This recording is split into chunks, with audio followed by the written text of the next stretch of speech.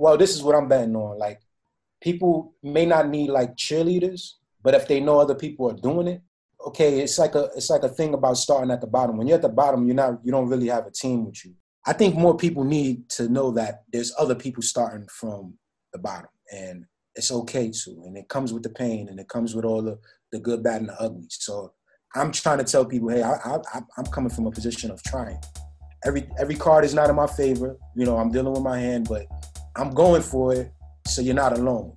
And you get your wins, you get your losses. I think more people need to know that. So if your podcast can achieve that, I think it'll have a bigger audience. It'll have the audience that it needs, because I need that energy. Welcome to the Artist Engineer Podcast. Join me, Tony Tran. And me, Bill Robertazzi. Along with our amazing guests, as we explore how people's inner artist and inner engineer present themselves in their technical careers, in the art that they create, and most importantly, in living creative lives. Our guest on the show today is Ethan Richards. Ethan is a former IT manager who's pivoted full-time into being an artist, musician, and entrepreneur. Ethan is the founder of Grind+Eat+Pray, a mixed medium and live experience project. He also consults with clients in the digital space via his firm, Design Tech Media.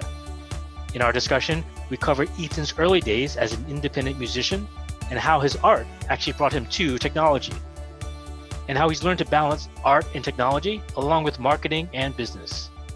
Finally, Ethan shares what inspires him to keep moving forward and whom he hopes to inspire. Well, we are happy to welcome Ethan Richards to our show. Good afternoon. Before we jump into the question, a little background. Ethan and I have known each other, a dozen years, I think. We met at a conference, probably a dozen years ago. It was a technology conference. We were both working in technology in the nonprofit space. But I don't think that's what actually connected us. I think it was the fact that we were both born and raised in the boroughs of New York City. Ethan up in the Bronx and myself in Brooklyn and Queens. So we kind of formed a bond, and we'd go to lunches pretty regularly for the next couple of years. And initially, you would think we'd be talking about IT and our organizations, and we did. But I think the conversation often veered off into Ethan's art, into the music he was creating and being an MC. So that always kind of fascinated me. So that's a little background on how we know each other. Maybe as a first question, really just understanding where your interests, kind of going back a little bit, where your interest in hip hop, in music kind of started and formulated, and same with technology. How I got into technology was sort of serendipitous. As an independent musician, talking, late 90s, if you had your own studio, you're exposed to the computer. Things was just starting to transition to, software-based recording and that sort of thing. So in high school, I always had a studio at the house, and my older brother always had DJ equipment. So in return of managing my home equipment, blue screens and that sort of thing, keeping my home studio going, I learned and was okay with technology. And then fast forward, I had an opportunity to further my education in technology. Basically, the mindset was like, I do this for myself, and I can do this for a business, like making sure business or person or family doesn't have to think about the technology that they use. And that's how it kind of drawn together. And since that emergence, it just one hand washes the other. My creative side impacts my technical side and vice versa. So that's the gist of how I got into technology, but music brought me in. For the technology side of the music, was that really interesting to you? Like, were you a tech head, a gearhead, or it's just something that you were doing to kind of pursue the music side? Well, independent, you're talking high school student, budget-wise, you can buy the big preamps, or you can get this software that does the same thing. So, but yeah, it was the music, like learning how to record yourself and going through the struggles of being very frustrated with, you talking, computers probably had 32 megs of RAM, like, running software at that level back in the day was very frustrating. So it's like, through that, you learn tricks and be okay with, troubleshooting technology. Yeah, that scarcity really prompts innovation. Musicians particularly, I find, kind of have a need to know technology, almost maybe more so than some other artists. But there is really this blend between those two, and it's sometimes out of necessity. Sometimes, as Tony was saying, you're also just get so interested in it too. And Yeah. so you went into to IT for a number of years, just as we met, and you were doing that full time for quite a while. At some point, I guess, what was that like? Because you were still trying to create music, you still had your art on the side. Yeah. And we've heard from some other folks that can be a challenge, right? The full-time job and the art and the trying to pursue that passion. Like I said in my story, is like the art brought me to technology, but also once you take it on as a profession, you're dealing with the energies of the businesses you serve and the individuals you serve. So it's like you want people to take you serious. So when I step in an organization, when I step in, to see a client, I'm not leading with my artist side. I'm leading with, hey, you have a problem that I think I have a solution for, and that so forth. So it's kind of like Peter Parker. You kind of Peter Parker, the art side of yourself, and then you Spider-Man when it comes to technology. So awesome. that would be my analogy. But it is a juggle to as an artist to still take yourself serious as an artist, and also just dancing with the 9-to-5 guy and who I am truly in life, So we fast forward a bit to kind of where you're at now, certainly the last couple of years. At some point, you made the leap of faith to jump into your art and entrepreneurship, the Grind+Eat+Pray project. Yeah. Which maybe talk a little bit about that, because it's fascinating to me too, because it's multiple things. It's not easily defined in some ways it is. Yeah, this is probably one of the first times I'm documenting a mission statement or something to that effect. And it's crazy enough, just like I would say the art brought me to technology. Through technology, I serviced a foundation that was very deep into the arts for a good amount of time in my technical career. So through that, I was exposed to a lot of artists, projects, watching artists, I'm an artist myself, but watching artists and seeing how, you go to an opening or something like that, and it shows you, how projects are ran and all that type of thing. So the fact that that's what actually pushed me to approach technology in a creative way. So I took a lot of that and digitized myself as an artist. And I wanted to show up on every screen, and also show up if you're willing to go out, and also show up in the street if you see me as well. A big part of my campaign is putting up street art. I wanted to show up on every screen if you're willing to go out for a happy hour or something like that. And also if you're walking, brunching, or just exploring New York City, you'll run into it. So, Ethan, that's really interesting, actually, when you said that you learned working in the foundation space, or you saw how artists kind of running their art as projects, maybe kind of as a profession. How did you change, like, producing the art versus when you started? Like, what were some of those lessons that you saw? I can't say I was always prone to, like, I can't say I ever tried to get a record deal. That never enticed me. I'm from New York City, but I lived in Florida for a while. In Florida, I learned from a lot of independent artists. So it was like, in New York City, and this is just speaking from my shoes, a lot of the artists out here like, oh, we got to get a record deal. But when I went to the South, it was more like, let's get on the radio. Like, let's make something, let's just do it. In that regard, is like, I always just had that just do it type of mentality. So that applied to the music, also applied to the way I went about technology. I was in a smaller shop, so I was able to, be that self-starter or be that innovative type of engineer and produce things. So just the structure of that, you can put out music and see that sort of thing, but then when you see a grant come through or something like that, and it's for a project that says, hey, we're just going to do a live show and it's going to have these features, like, oh, this is a finished product. And then you see popular artists actually join sometimes to these things, like, wow. So the main goal is, you can perform for 1,000 drunk people stepping on shoes, or you can perform for a more concise crowd that will actually be in tune and follow your work, and I'm speaking on like the club versus curated events. And so I learned that. So as a smaller artist, that kind of gives you a strategy. It's like, okay, so I'm not trying to get 1,000 people anymore. I know if I can get a couple of my colleagues and their friends, I can have artists talking to CEOs through art versus just a bunch of random people in a party that's not going to remember my music, not remember the people in the room. So things like that kind of transition my thinking of how to put out art. So it gave me confidence as an independent artist that if I can do these things and project, put out a show, do 10 shows, let's do it. Let's put out some videos. I know that people will gravitate to it and live with it longer versus something that's microwaved and made for the masses. Yeah, I like that you started out talking about it being digital, but then pointed out that there's the physical element being fashion, and branding, physical element being the street art, which I have seen around the city, and live performance. Which one gives you the most satisfaction? If one really took off in the way you'd really want it, do you have one that you think would be more fulfilling? It's crazy. So I think they all fulfill me at certain points. I love making music. I do a lot of things, but it all comes back to the music. It all comes back to the music.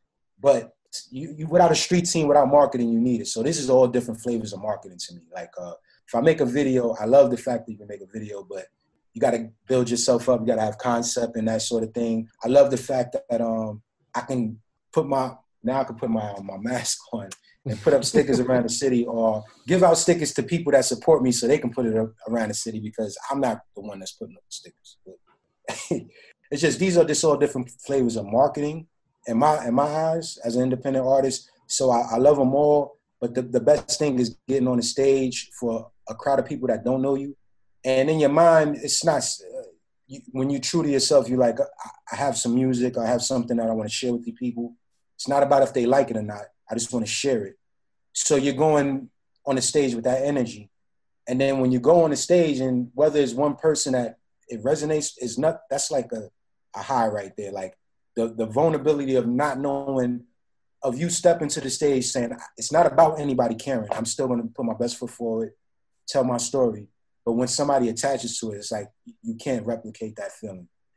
You can't replicate that feeling. That feeling of just one person giving you a handshake, like, thank you, or you did your thing, that's what I live for. So the performing part. Right now, I'm in the best creative space. What I love doing, I'm doing. So all these different pieces that you just stated, is like, I love them all. And I'm glad I can do them all together, because in a professional role doing this moonlighting, you can't do it all. But now that I'm in a space, which it comes with its vulnerable feelings, it's just a good high of, I could shoot a movie right now. I could shoot a short film. I can record a song. I can go out and give out stickers to people or whatever. Like, you know what I mean? So just knowing I can plan my week out on a creative side is a beautiful thing.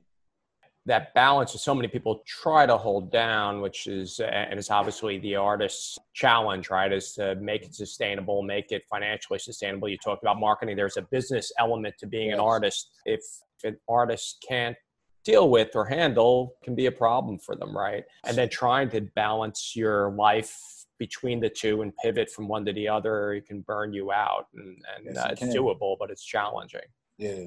That's why I was saying, like, you bounce from, every day I'm looking for energy. I get energy from my daughters, I get energy from my wife, and also just from my inner self, through my spirit, and, working out physically, and, mind, body, and spirit. You have to build your energy up to do these things, because at the end of the day, I'm a private person.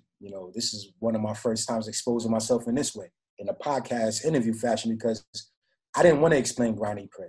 I thought it was more valuable to be so, mystique with it. Like, you don't know what it is. So when I first did it, it was like, what are you doing, an album? And I love that, because now you're interested, because you don't know. I didn't tell you it was this, so now you could just, if you don't know what it is, you're going to, without knowing, try to figure it out. So that's where the sticker came. People, put your no, I don't want to explain. I just wanted to put it out there, and you can do whatever you want with it. You can attach it to a movie or a book you read, but then when you see little pieces, it kind of tells, like, wow, I thought it was this, and now it's this. And so I like playing with that space. And also, I think it's valuable for independent artists, because I didn't want to show up with a clothing line and it's like artist merch. I'm buying, a Pink Floyd concert. I wanted to kind of really take a real step towards apparel, so people can say, it's just the same power of what I was talking about. It's a mystique to it. Like somebody would have to explain a shirt. Like, what does that mean? And that's a conversation piece. So I like to live on those spaces because now it means something to anybody that attaches itself to it. So I'm trying to do that. So I was reluctant to give a lot of background on it, but we're talking about 5 years now. So, and just to give insight, I started this while I was still in a role. So just to give that context as well. So I didn't just jump out, but you have to monetize something.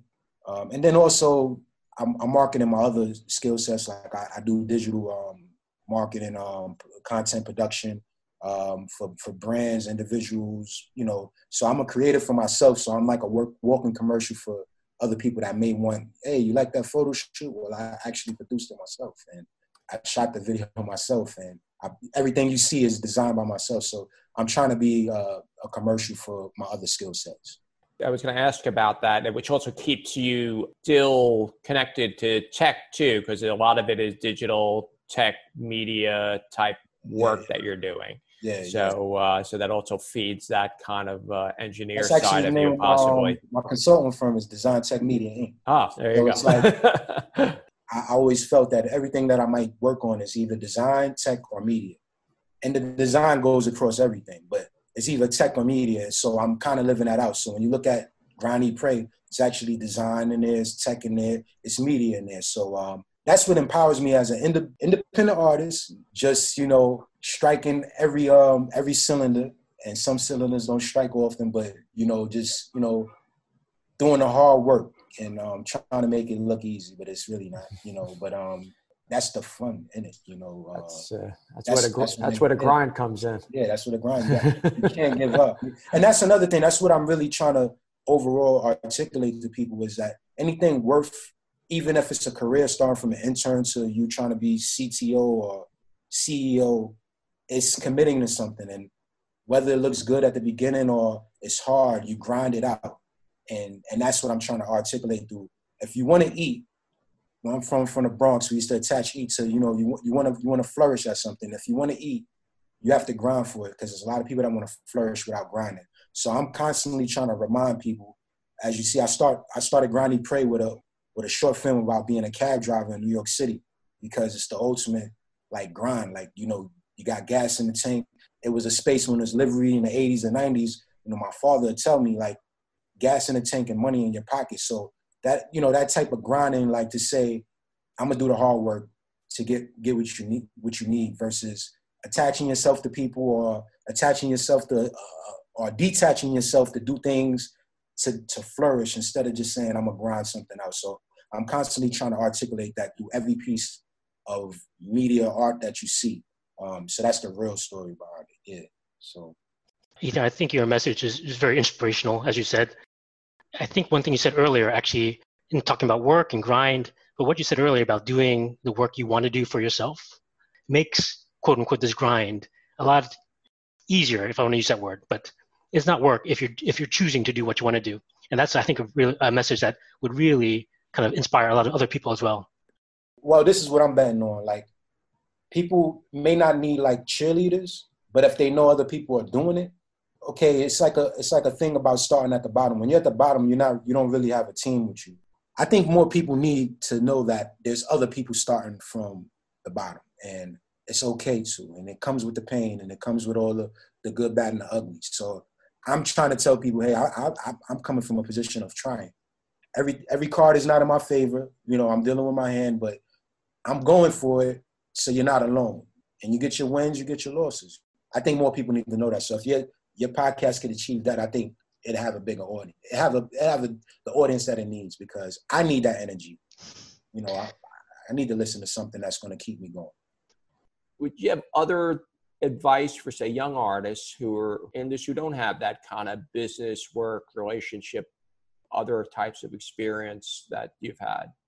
I think young artists, I see some younger ones, and just the do-it-yourself thing, I think a lot of the younger, they are already doing that. When I was coming up, they kind of package you as amateur, or you have a home studio, you're amateur. And this generation, they're like, no, I don't care. Like, I can make a song in my bedroom and I'm gonna let my whole school hear it. It's 1,000 people. Like, but when the internet wasn't there. So for me to get my music out when I was in high school, I had to go through a record label. Or even if I sold my CDs in school, people might buy them, but they like, you sell CDs in school though. You're not on MTV. Like, I'm not coming to your show. Like, you know, that type of thing. But I think these kids these days, I would just say, just make it and distribute that energy. Just hold on to that energy and learn business. You know, fortunate through technology, you're exposed to many businesses, many different levels of business. So I kind of got my BA or MBA from being in IT and managing and being able to sit in rooms and be by the door, audit meetings, all kind of strategy things, and learning like, okay, this is how I can attach this to my thing.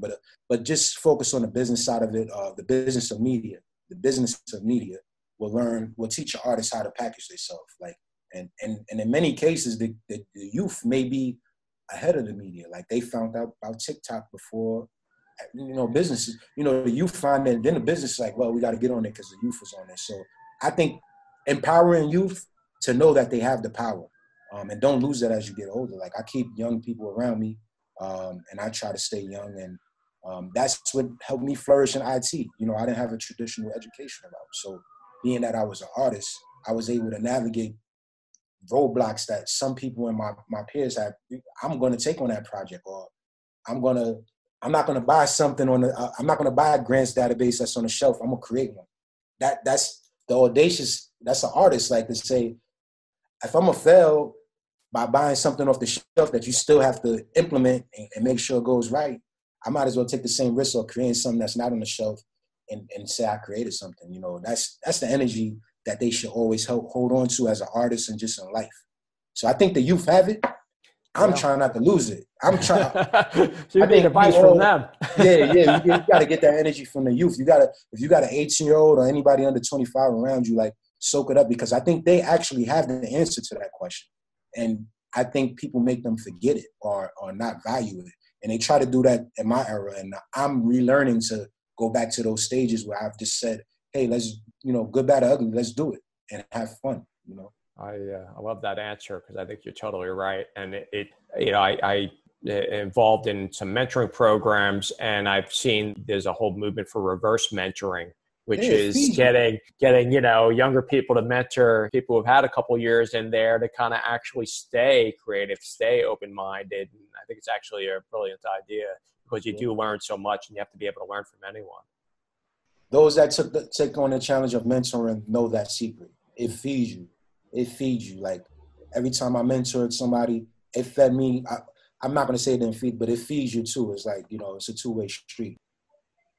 It was really interesting to me to hear you talk about how to kind of go backwards in your thinking. Like, you learned about process and projects. There's a model about learning where, as a beginner, you don't know the rules, so you're often breaking the rules. Yeah. That's where all the creativity comes in. But like you said, if you learn too many rules, you kind of get stuck. And so it's interesting that you can step back and see, oh, there's something to learn from these young people, these beginners again, that keeps you kind of creative as well. Yeah, we have to stay beginners.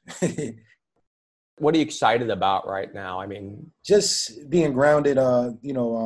First off, being grounded, you get excited about a lot once you're grateful and grounded on things. Like, I'm able to operate as an artist. I'm able to operate my business. Got space. I got colleagues that I work with. So things are moving. So just the fact, every day excites me.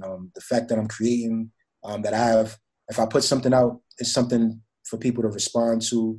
I'm working on some technology. I'm working on a few platforms, but it's one that's near complete. That excites me, but the world is on fire for others. So it's just like, I'm just excited that I can operate, and I want to remind people that they can too. And not that it's a beautiful thing. I'm dealing with all the challenges that everybody's dealing with. Like, I might close that down. You have to make choices. So it's not a yellow brick road for me right now. So, but I'm in it, and that's what excites me, that I'm in it. You know, you just got to be in it. Like, just make sure you're in it, never getting out of it. I mean, the work or whatever your goal is, just staying in it. So to be in it is exciting. So. Thank you very much. We enjoyed this. I know I did, and I'm sure Tony did. Thank you for inviting me on. Thanks for listening. We hope you enjoyed this episode. You can email us at podcast@theartistengineer.com if you have show ideas or want to follow up with feedback or just want to say hi. We'd love to hear from you, so feel free to connect. You can find more information about this episode in the show notes at www.theartistengineer.com. And finally, if you enjoyed the show, please leave an iTunes review, as it helps the show get discovered by more people. And also hit the subscribe button. They're like, yo, famous, what took you so long? I'm like, you can't put no time on a song. I put my life and time on a song. I ain't just talking shit, carrying on from the Bronx where it started, I carry it on. It's the blocks and the projects where the hustle was born. So